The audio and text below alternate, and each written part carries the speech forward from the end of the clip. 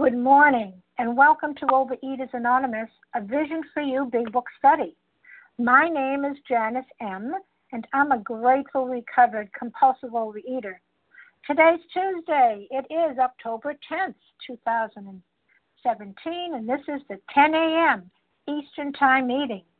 Today we are reading from the Big Book in Chapter 11, A Vision for You, and we're going to begin reading on page 156, Paragraph 3, beginning with, Life was not easy. Today's readers are, for the 12 Steps, Ingrid F., for the 12 Traditions, Bonnie T. Our readers for the text today will be Stephanie L., John K., and Elaine T. I have two 5-digit share ID numbers for you. Monday, October 9th, the 10 a.m. Eastern Time meeting is 10,529, that's 10529. And this morning, Tuesday, October 10th, our 7 a.m. Eastern Time meeting is 10,531. That's 10531. Our OA Preamble. Overeaters Anonymous is a fellowship of individuals who, through shared experience, strength, and hope, are recovering from compulsive overeating. We welcome everyone who wants to stop eating compulsively. There are no dues or fees for members.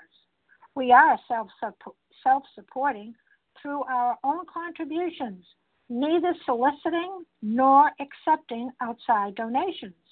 OA is not affiliated with any public or private organization, political movement, ideology, or religious doctrine. We take no position on outside issues. Our primary purpose is to abstain from compulsive eating and compulsive food behaviors and to carry the message of recovery through the 12 steps of OA to those who still suffer. Our sole purpose. OA's 5th tradition states, each group has but one primary purpose, to carry its message to the compulsive overeater who still suffers. At A Vision for You Big Book Study, our message is that people who suffer from compulsive overeating can recover through abstinence and the practice of the 12 steps and 12 traditions of Overeaters Anonymous. I will now ask Ingrid F. to please read the 12 steps. Good morning. My name is Ingrid F., and I'm a compulsive overeater. 1. We admitted we were powerless over food, that our lives had become unmanageable. 2. Came to believe that a power greater than ourselves could restore us to sanity. 3. Made a decision to turn our will and our lives over to the care of God as we understood Him. 4. Made a searching and fearless moral inventory of ourselves. 5. Admitted to God, to ourselves, and to another human being the exact nature of our wrongs. 6. We're entirely ready to have God remove all these defects of character. 7. Humbly asked Him to remove our shortcomings. 8. Made a list of all persons we had harmed and became willing to make amends to them all. 9. Made direct amends to such people wherever possible, except when to do so would injure them or others. 10. Continued to take personal inventory, and when we were wrong, promptly admitted it. 11. Sought through prayer and meditation to improve our conscious contact with God as we understood Him, praying only for knowledge of His will for us and the power to carry that out. 12.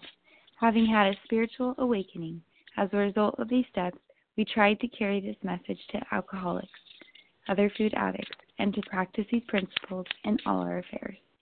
Thank you, and I pass. And thank you, Ingrid. I will now ask Bonnie T. to please read the 12 traditions of OA. May I be heard? Yes. Thank you. This is Bonnie T. in Chicago and the 12 traditions of Overeaters Anonymous. 1. Our common welfare should come first. Personal recovery depends upon OA unity. 2. For our group purpose, there is but one ultimate authority, a loving God as He may express Himself in our group conscience. Our leaders are but trusted servants. They do not govern. 3, the only requirement for OA membership is a desire to stop eating compulsively. 4, each group should be autonomous except in matters affecting other groups or OA as a whole. 5, each group has but one primary purpose, to carry its message to the compulsive overeater who still suffers. 6, an OA group ought never endorse, finance, or lend the OA name to any related facility or outside enterprise, lest problems of money, property, and prestige divert us from our primary purpose. 7, every OA group ought to be fully self-supporting, declining outside contributions. 8, Overeaters Anonymous should remain forever non-professional, but our service centers may employ special workers. 9, OA as such ought never be organized, but we may create service boards or committees directly responsible to those they serve. 10, Overeaters Anonymous has no opinion on outside issues. Hence, the OA name ought never be drawn into public controversy. 11, our public relations policy is based on attraction rather than promotion. We need always maintain personal anonymity at the level of press, radio, films, television, and other public media of communication. 12, anonymity is the spiritual foundation of all these traditions, ever reminding us to place principles before personalities. Thanks for letting me do service. Have a great day, everyone. And thank you, Bonnie T. How our meeting works. Our meeting focuses on the directions for recovery described in the Big Book of Alcoholics Anonymous. We read a paragraph or two from the literature, then stop and share on what was read. Anyone can share, but we ask that you keep your sharing to the topic and literature we are discussing, and that you keep your share to approximately 3 minutes. Singleness of purpose reminds us to identify as compulsive overeaters only. Our abstinence requirement for moderators is 1 year, and for readers is 6 months. There is no abstinence requirement for sharing on topic. This meeting does request that your sharing be directly linked to what was read. We are sharing what the directions in the Big Book mean to us. To share, press *1 to unmute. Once you are done sharing, let us know by saying pass, then press *1 to mute your phone. In order to have a quiet meeting, everyone's phone except the speaker's should be muted. Today we resume our study in the Big Book on page 156, paragraph 3, beginning with, life was not easy. And so now I will ask, please, Stephanie L. to begin reading for us. Good morning, everyone. This is Stephanie L., and I'm a recovered compulsive overeater in Southern California. But life was not easy for the two friends. Plenty of difficulties presented themselves. Both saw that they must keep spiritually active. One day, they called up the head nurse of a local hospital. They explained their need and inquired if she had a first-class alcoholic prospect. She replied, yes, we've got a corker. He's just beaten up a couple of nurses, goes off his head completely when he's drinking. But he's a grand chap when he's sober, though he's been in here 8 times in the last 6 months.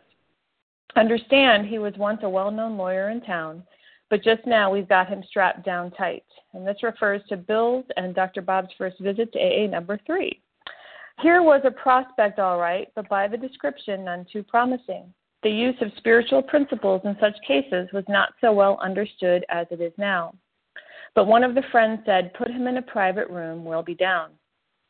2 days later, a future fellow of Alcoholics Anonymous stared glassily at the strangers beside his bed. Who are you fellows, and why this private room? I was always in a ward before. Said one of the visitors, we're giving you a treatment for alcoholism. Hopelessness was written large on the man's face as he replied, oh, but that's no use. Nothing would fix me. I'm a goner. The last 3 times I got drunk on the way home from here. I'm afraid to go out the door. I can't understand it.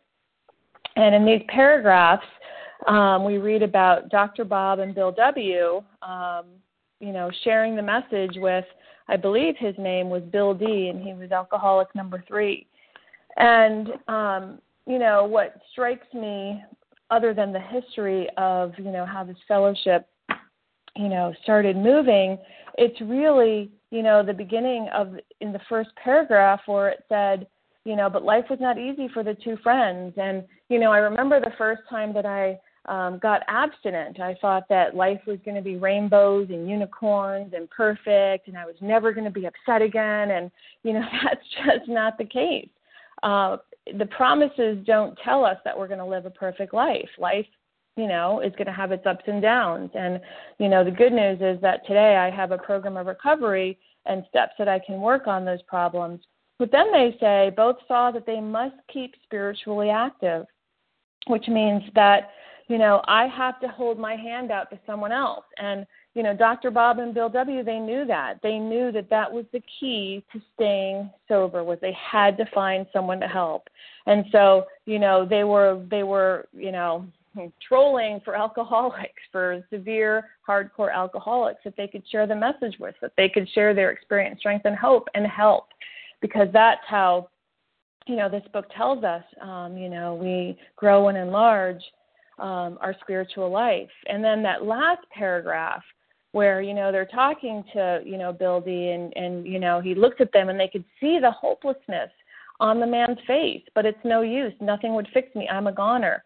And I personally relate with that. I was in a 3.5-year relapse. And I would show up at meetings and I would listen to this Vision for You phone meeting in the morning and I'd hear you all. And there was a part of me that said maybe, and a part of me said, nope, there's no use. Nothing's going to fix me. I missed my window of opportunity.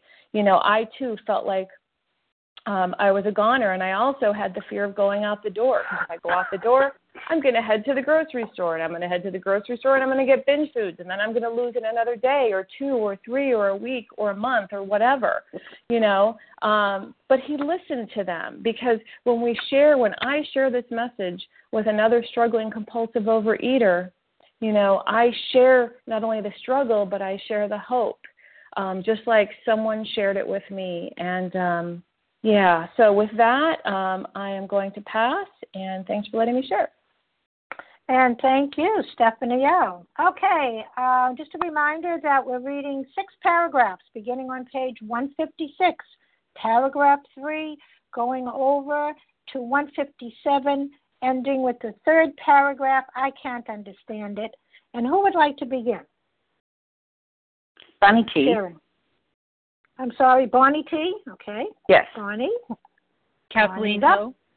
Kathleen O. Yes. Good morning. And anybody else?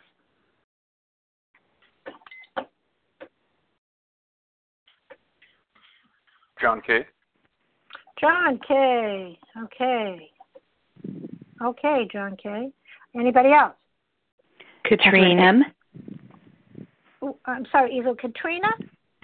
Yes, H. Oh, Katrina H. Let's go with that group of 4. Okay, Bonnie T., you're up. Can I be heard? You can. Thanks, Janice. This is Bonnie T. in Chicago, and I want to thank everyone for being there this morning. What I hear in this reading is a couple of things. I am going to celebrate 30 days of abstinence tomorrow, and I'll be traveling, so I won't be able to be on a meeting. But I am just so profoundly grateful to have found a vision as a solution. I can remember thinking that I couldn't leave the house because I would go down to the local Walgreens and peruse the aisles and come home with my bag of whatever. And that's what I would do all day until it was time to start getting dinner ready. And I just felt that incredible sense of hopelessness. And I just want to share that in these 29 days, and by the grace of God, I'll make it through tomorrow, I am an oxygen-dependent person. And so one of the great gifts I've already been given in this recovery program is my need for oxygen has dramatically decreased in these 29 days. So I can't even begin to speak to that except that that is by the grace of God. And so that's about what I have to share this morning. Again, I just want to thank everyone for being there, and I'm just so grateful for this meeting. And with that, I pass. Thanks much. And thank you, Bonnie, for sharing. Okay, Kathleen O., it's your turn. Good morning. Thank you. This is Kathleen O., recovered compulsive eater in Northern California. And I love this part of the story. So here's a man in the hospital that could not stay sober and had tried and tried and tried and couldn't stay sober and felt like he was a goner. And that's how I felt when I came into 12-step recovery. I felt like I was a goner. It's like I couldn't do it. I spent decades trying, and I could not keep the food down. And so it was great to come in and read the doctor's opinion and realize that my problem was I had an allergy to the body and obsession of the mind. And so, they this guy was taught the steps. He was taken through the steps, and he never drank again. And the solution is in these steps. And I love the part, but life was not easy for the two friends. Plenty of difficulties presented themselves. And I had a great aunt that I was helping during her final days of life. She was dying of cancer, and she was home with hospice. And I said, you've had a good life, and haven't you? Or no, I said, you've had an easy life, haven't you? And she goes, oh no, honey, it hasn't been easy. And she goes, but I've had a good life. And she was not in any kind of 12-step. She was an alcoholic, didn't have any addictions, wasn't any kind of 12-step group, but she always did a lot of service. She was always helping people and doing things for people. And she was very loving and very kind. And I think that's what made her life good. And, that's what I've learned in this program is to come from love and kindness, to do service. And, we hear in these rooms or on this line, recover, recover, recover. I think I originally heard that from Harlan. I've heard other people say that. And it's like the answer to a lot of questions, recover, recover, recover. And it's like, well, what does that mean? Recover, recover, recover. And to me, recover, entire abstinence, recover, do these steps and live them daily, recover, do service and pass this on and help empower other people who are still suffering. And with that, I pass. Thank you. Well, thank you, Kathleen O. Okay, John K., you're up. Good morning. This is John Kieran, a recovered compulsive eater in Los Angeles. I always read this and think, this was the first 12-step call, right? I mean, that's how it all started. And I'll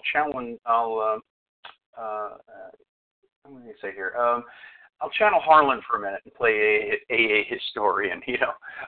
This guy was AA number 3, the man in the bed. If you guys have ever seen the famous picture of Bill and Bob with the man sitting there with the man at the bed, this was Bill Dodson. His name was. They visited him about 2 weeks after Bob stopped drinking, and in a lot of ways that was when Bob stopped drinking was the beginning of AA. Bill was a lawyer. Bill was an ex-city councilman. He sobered up, through these efforts of Bill and Dr. Bob, and stayed sober till the end of his life, about 20 years, I think. But ironically, his story wasn't actually even in the big book in the first edition. Bill had to convince him to do it later. I love the history in AA because I find it fascinating. If you look at the first few folks in AA. While AA, especially in the beginning, dealt mostly with low-bottom drunks, some of these founders had previously been people who held reasonably high stations. Bill W., he's the person who actually single-handedly invented, stock market research. Bob Smith, a doctor. Bill Dodson, a lawyer. There were other people who were involved in the making of the big book, who donated, printing services and other things. These are all college-educated men, and I always wondered if something like AA had been tried in the past somewhere else or with other people, maybe somewhere rural where the word couldn't get out, or by people who didn't have the wherewithal these guys had, and as a result, nothing happened. And the reason I think about that is I always say I think God played chess in the formation of AA. I mean, you take a guy getting therapy in Switzerland, you have him come back to New York. He meets a friend and helps. He stops that friend from drinking. They go up to Vermont. This guy's other father is a judge who sentences a third guy, neither of whom they know. And the judge lets him go into the hands of these two guys. I mean, could you imagine that kind of thing happening today? I mean, and so then this third guy gets sober. He comes to New York. He meets up with a childhood friend from Vermont who happens to be living in New York. Then this guy in New York gets sober, ends up in Akron, Ohio, a western city, which, by the way, cracks us up on the West Coast. the guy from New York ends up helping a doctor in Akron, and they begin to help others. Now, neither of these guys had background in psychology or spirituality or how to work with people suffering from addiction, and yet they managed to, with the help of other people with no background, modify a Christian program to make it work for people who would probably have rebelled had those changes not been made. So, coincidences? I mean, how many do you have to see in a row before you at least start to consider this program might have come from a power greater than just these two untrained guys, And it just it blows my mind when I think about these early days. And I always say that the 12 steps are God's gift to the 20th century. And, the greatest thing, and I'll wrap up, the greatest thing is that you don't even have to believe in God to work this program. All you have to do is believe in the program itself. And with that, I pass. Well, thank you, John K. Okay, Katrina H., it's your turn. This is Katrina H. in Vermont. Can I be heard? Yes. Hi, everybody.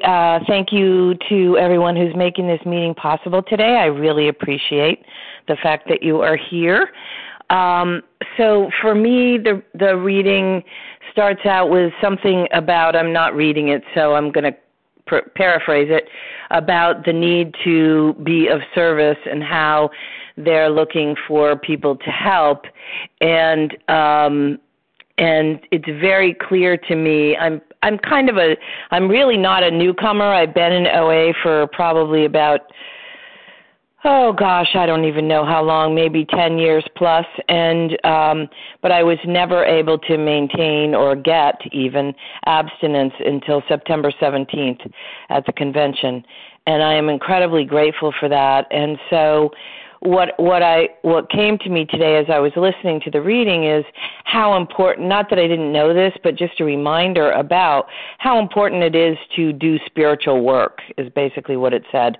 And I remember many years ago when I was a social worker on ICU, and we would have a lot of people come in and be for detox basically, that I would bring friends or ask friends from AA to come in and assist these folks.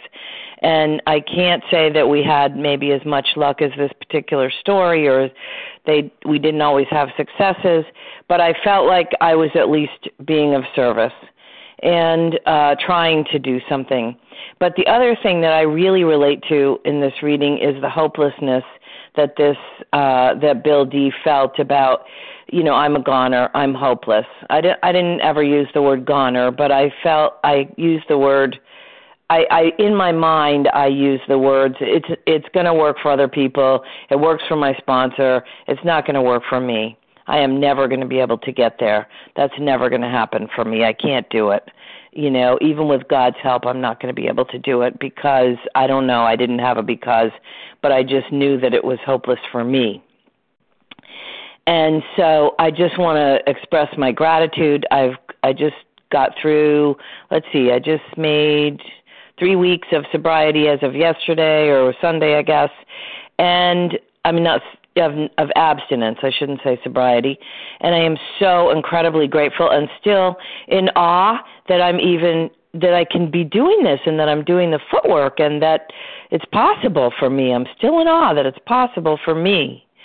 And I just want to say thank you so much for being there. I'm listening even though I'm not speaking all the time, and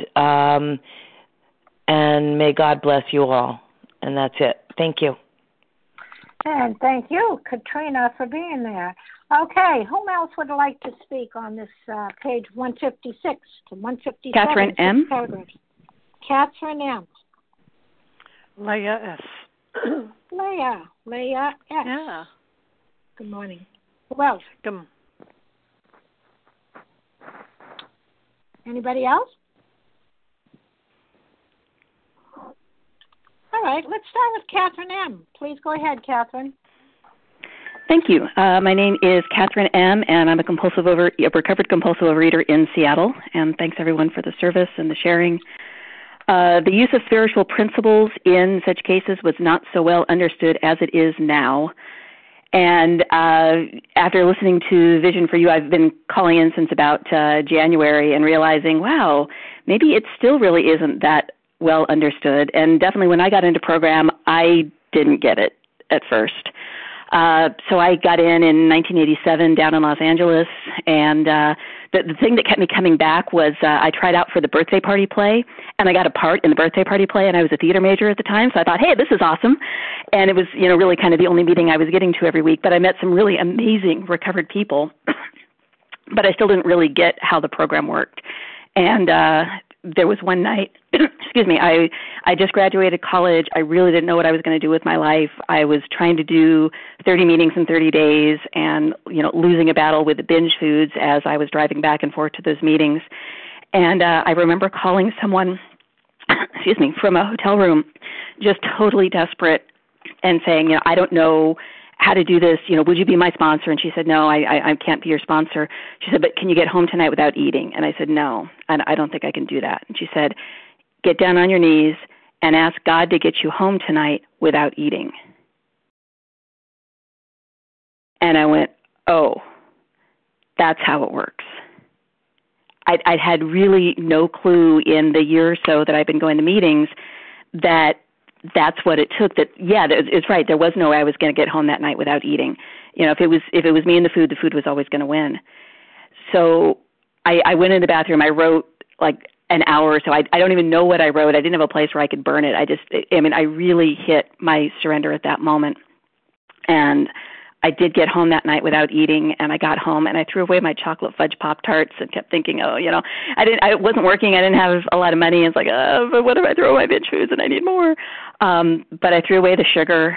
I got a couple days clean. I went to a meeting where I was blessed by hearing a truly recovered sponsor. This is back in, 87.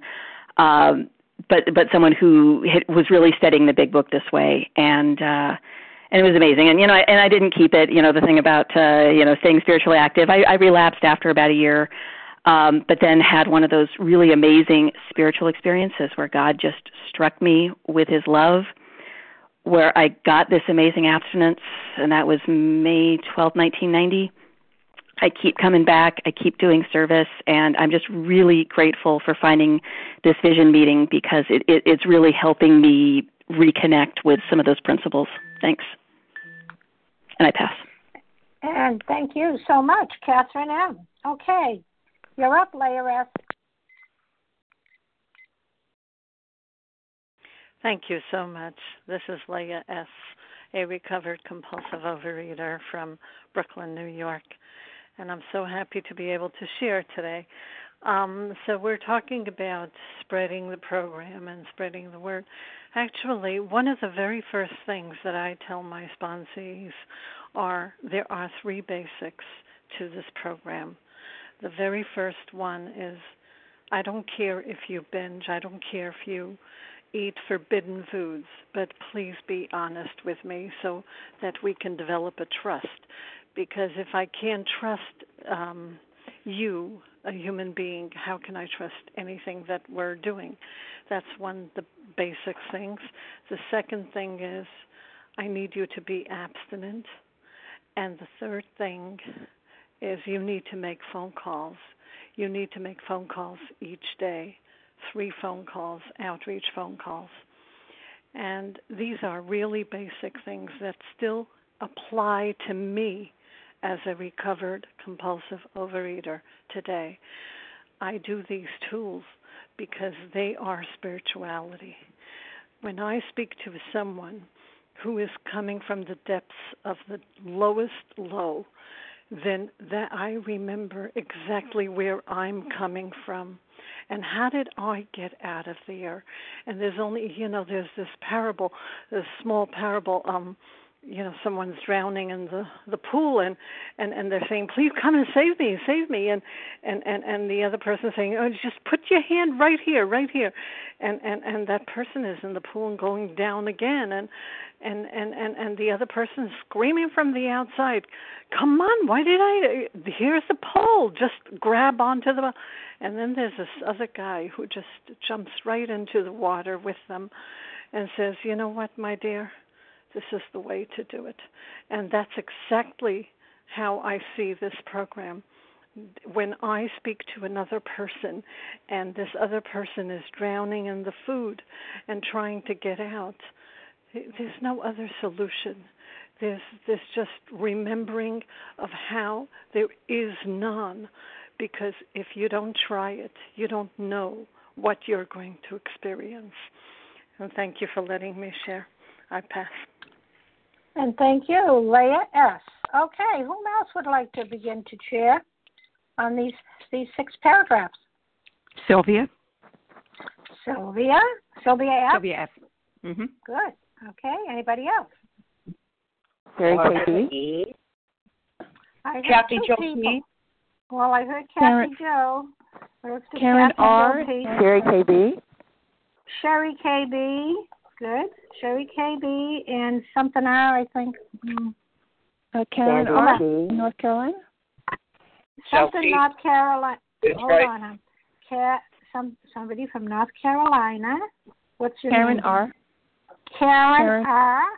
And let's have one more. Sandy T. from California.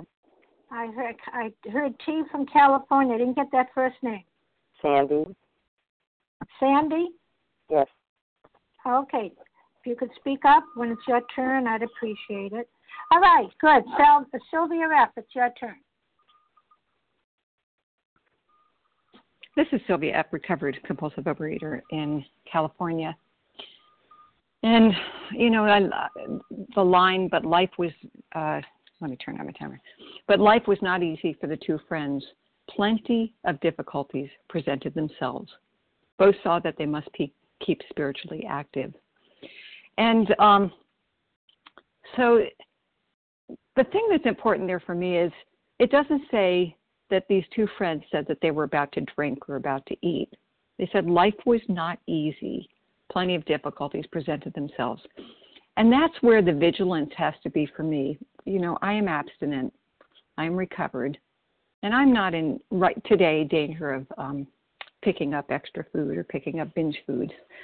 But, I feel unsettled. I feel very unsettled, that restless, don't have it, and discontent. And so that's where my danger is. And I'm looking out at a lot of smoke in the air. We can't go outside. And we're having some controversy in a meeting that is very uncomfortable for me. And those are my dangers. That plenty of difficulties. It's not the food in the room that's the difficulty. It's life is the difficulty. And I must keep spiritually active. But on the other hand, I can't give what I don't have. So it's not like for me that I can just pick up the phone and reach out and be, of spiritual use to someone else. What it means for me is that I have to settle in and do some spiritual work and reconnect with God. Sometimes, I could show up and voila, it works. But, when I'm feeling like this, it means that I have to do some work to let go of those things that, whether it's fears or challenges or the world isn't going the way I want or whatever, because that is my danger. My danger, I love that I learned when I came in that food wasn't the problem, it was the solution. And so what is my solution going to be? And the solution is, working the steps and letting go of all this stuff I want to hang on to, or it's not even I want to. It's just my habit. That's the habit of how I thought, and that there's a different way. And the thing that I can remember, I don't have amnesia anymore, is I remember what it feels like to be spiritually fit, and that it's within my reach. I just have to do the work, and then I can reach out to others. And with that, I pass. And thank you, Sylvia F. Okay, Kathy Jo P., it's your turn.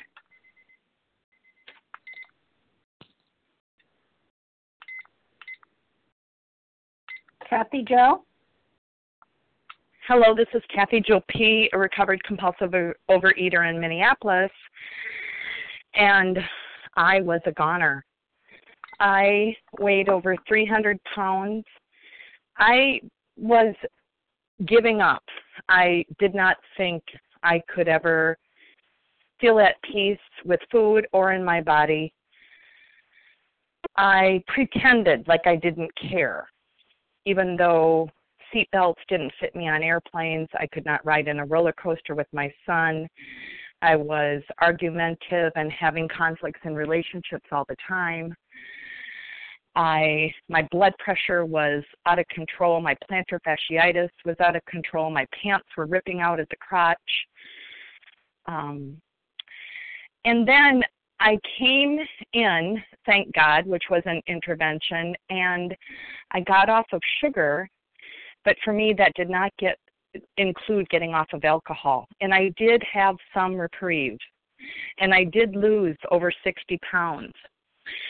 But I continued to struggle, and I continued to step on the toes of my fellows and have conflict. My blood pressure normalized. My plantar fasciitis was gone. In the middle of this journey, I did a fifth step right before I came into Vision for You, maybe like 6 months before. And I ground my teeth so bad that I lost a tooth during that time, and I had headaches continually for 3 weeks. Now I see it that I did not have the spiritual connection of this program. And no, I had not put down all my alcoholic foods. I was still drinking alcohol, like I said, and stevia I was injecting into my veins like a heroin addict. And when I think about a goner, I think about I was the one that, you know, like I said, I weighed 303 pounds, and I never hid. I would eat a whole basket of bread with butter on it right in front of you and dare you to notice I had an issue. I had people around me that would tell me, oh, you have such a pretty smile, you have such pretty eyes, whatever it is. I had the whole world fooled, including myself. I was like the emperor with no clothes on, walking around, marching around, stomping around unhappily. And thank God I got visitors, and how I see it at my hospital bed, it was in my living room. You guys were in my living room. I never get up at 6 a.m. I got up at 6 a.m. And you were by my bedside. You were helping me in the dark, and I listened, and tears rolled down my face, and I heard your hope. I heard your story, and I opened up a little window, and I tried to believe, and yes, it's coming true. And the sunlight of the Spirit is coming into my life, and every day more and more and more, and I'm helping others, and I feel so grateful. And just any way that I can help any of you, please reach out. I'm here for you. It can happen for you too, and I'll pass. Thank you. And thank you, Cassie JLP. Pardon me, Sherry, KB, you're up. Good morning, Janice. Good morning, everybody. This is Sherry KB in Northern California, grateful recovered compulsive overeater. Thanks for your service, Janice, and everybody on the line, and welcome all newcomers. And I'll just start with here that life was not easy for the two friends, and how important it is that they must keep in spiritually active. And so to me, that means that I have to stay living in 10, 11, and 12, and that I must help others, and 12 is helping others. And going through difficult things. Yes, we're inundated with smoke here too, and it hasn't been easy. Yesterday was really hard, and yet, I stayed calm and I matched calamity with serenity. So I know how much this program works, and I just stayed close to God, and I asked God to help me to be useful yesterday, and to be of service. And so here they're talking about, notice they're using the word prospect, and I've heard that before. So prospect for us today is like a sponsee. And so they're using this twice. And so also they're talking about the use of spiritual principles. Such cases was not so well understood as it is now. And to me, I believe back then the Oxford group, which before, we actually got the 12 steps, they were using the Oxford group, and I think there was only like six kind of steps in a way, and Bill changed a lot of it because of different reasons, but that's where we started out with and then got our 12. And here it says later on, 2 days later, a future fellow of Alcoholics Anonymous stared glassingly at the strangers. And the 2 days to me is like when I'm working with a prospect / sponsee, I ask them to please put the food down for 48 hours before we start doing this work. And because I know that they're in a fog and they can't hear this if they're not, abstinent. And so that's where I get my 2 days from. That's where I get my 48 hours from. And then this one sentence by itself, paragraph number 2 in 157, it says we're giving you a treatment for alcoholism. And so that's what they were doing. And, back then it was very expensive to italicize, so that we have things that are italicized. And I think that another way of them showing importance is having a sentence in a paragraph just by itself. So it's saying we're giving you a treatment for alcoholism. So we're giving you, how to get sober, how to get abstinent. And so the treatment is the 12 steps. That's what this really is about. And even though he was hopeless, they were still standing with him and believing that, he could get sober. And so I stand with people and believe that they are going to get abstinent, and I'm here to help as much as I can as well, through my higher power's help, of course. And with that, I pass. Thank you. And thank you, Sherry KB. Okay, Karen R. It's your turn. Hello, this is Karen R., a recovered compulsive overeater, anorexic and bulimic in North Carolina. Oh, it's been such a good meeting. I've really just love listening to everybody, and I identify a lot. The things that kept coming up for me was being spiritually active, and how I have to keep doing the things I've been doing. I have to keep working in this program to keep what I have, and I have to give it away. I have to give it away to keep it. I have to be that channel of God for another person. For a long time, I thought, I thought I was being spiritually active, in the things that I was doing, but I have to work with another compulsive overeater. I have to do that work because I have to give it away to keep it to another compulsive overeater. It's like I can't just help my family, and I'm a busy mom, and I know that's God's work too, to be useful to everybody. But there's a magic that happens when I give it away to another compulsive overeater. It's almost like I become this channel. I become a channel, and when I do that, it heals me, and I feel something different than when I'm walking around helping and being useful to my family. It's a special gift that we have. We're unique in that way, and I have to remember that, because I can isolate. There's a lot to do in my family as a busy mom, a special needs mom. There's so much to do. I can totally isolate in that and not reach out. The other thing is, when it says the use of spiritual principles in such cases are not so well understood as it is now, I know we've moved ahead, from back when this book was written, but I still think it's not really that understood, especially when you're surrounded with people that are actively indulging, in their disease. They're overeating, they're drinking, and, they don't want to look at it, and sometimes my family or my friends, they'll look at me like I'm crazy.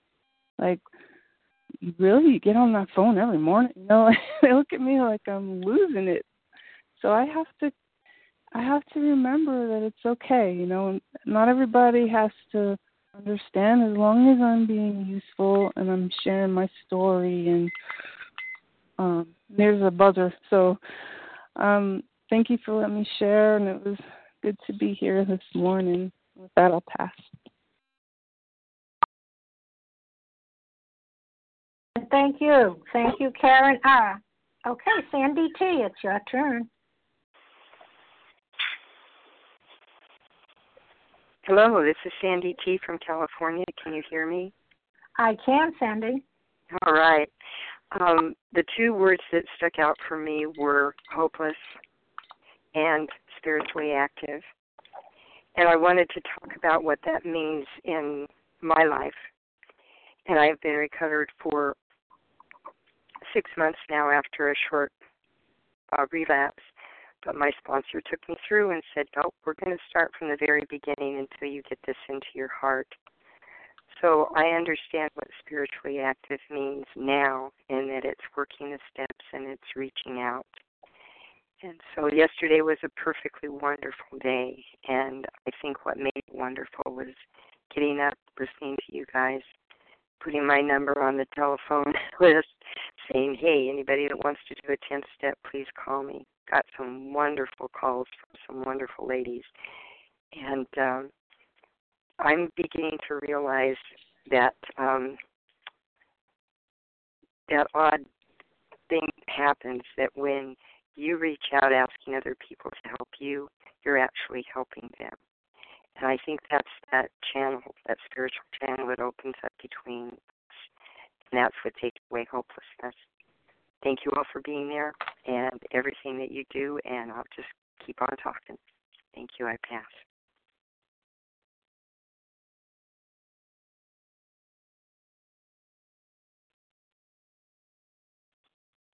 Hello?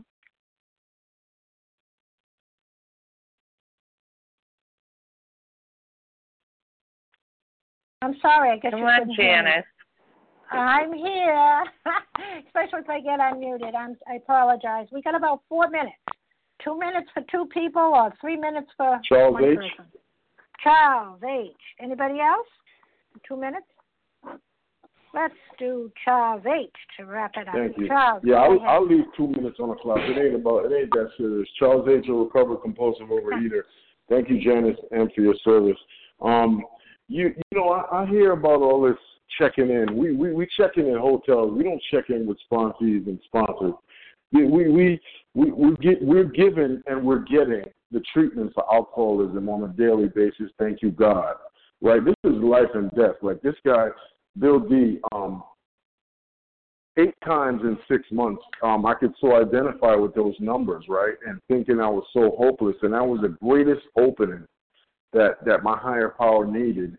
I needed to have a hole, a God-sized hole for me.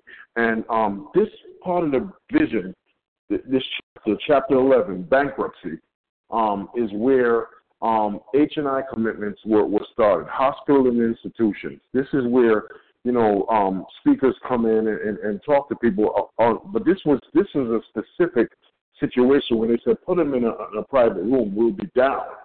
Right, because he seemed hopeless. The more hopeless you are, the more hopeless I am, the better I am. I don't check in with people. They weren't checking in with Bill D. They was giving him a treatment for alcoholism, and for application, you could read Alcoholics number 3, because they were saying stuff like, well, here it is, and if you're really not interested, we'll be seeing you. Well, he was interested. He was hopeless. I don't know if he was willing. He was desperate. And I need that desperation every single day. And, we don't sell it to people. We're not salesperson. We don't zap people. They're helping me more than I could ever help them. So give me this treatment, God. Give me this Vision is a great meeting, but all it is a tool.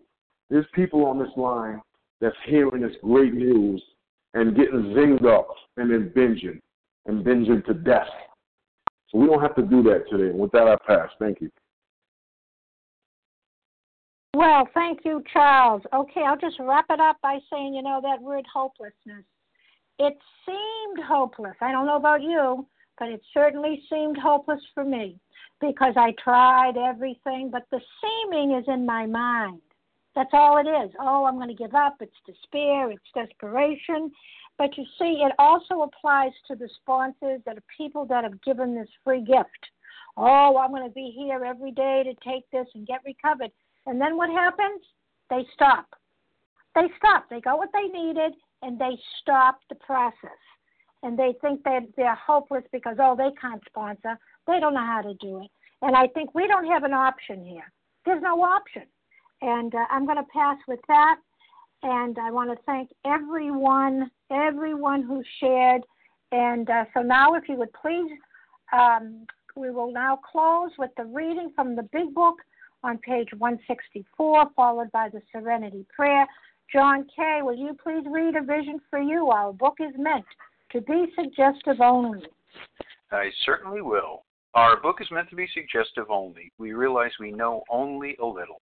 God will constantly disclose more to you and to us. Ask Him in your morning meditation what you can do each day for the man who is still sick.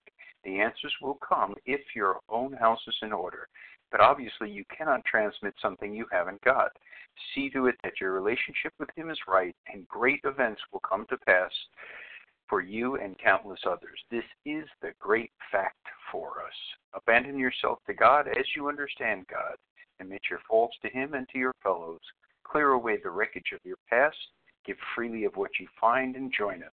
We shall be with you in the fellowship of the Spirit, and you will surely meet some of us as you trudge the road of happy destiny. May God bless you and keep you until then.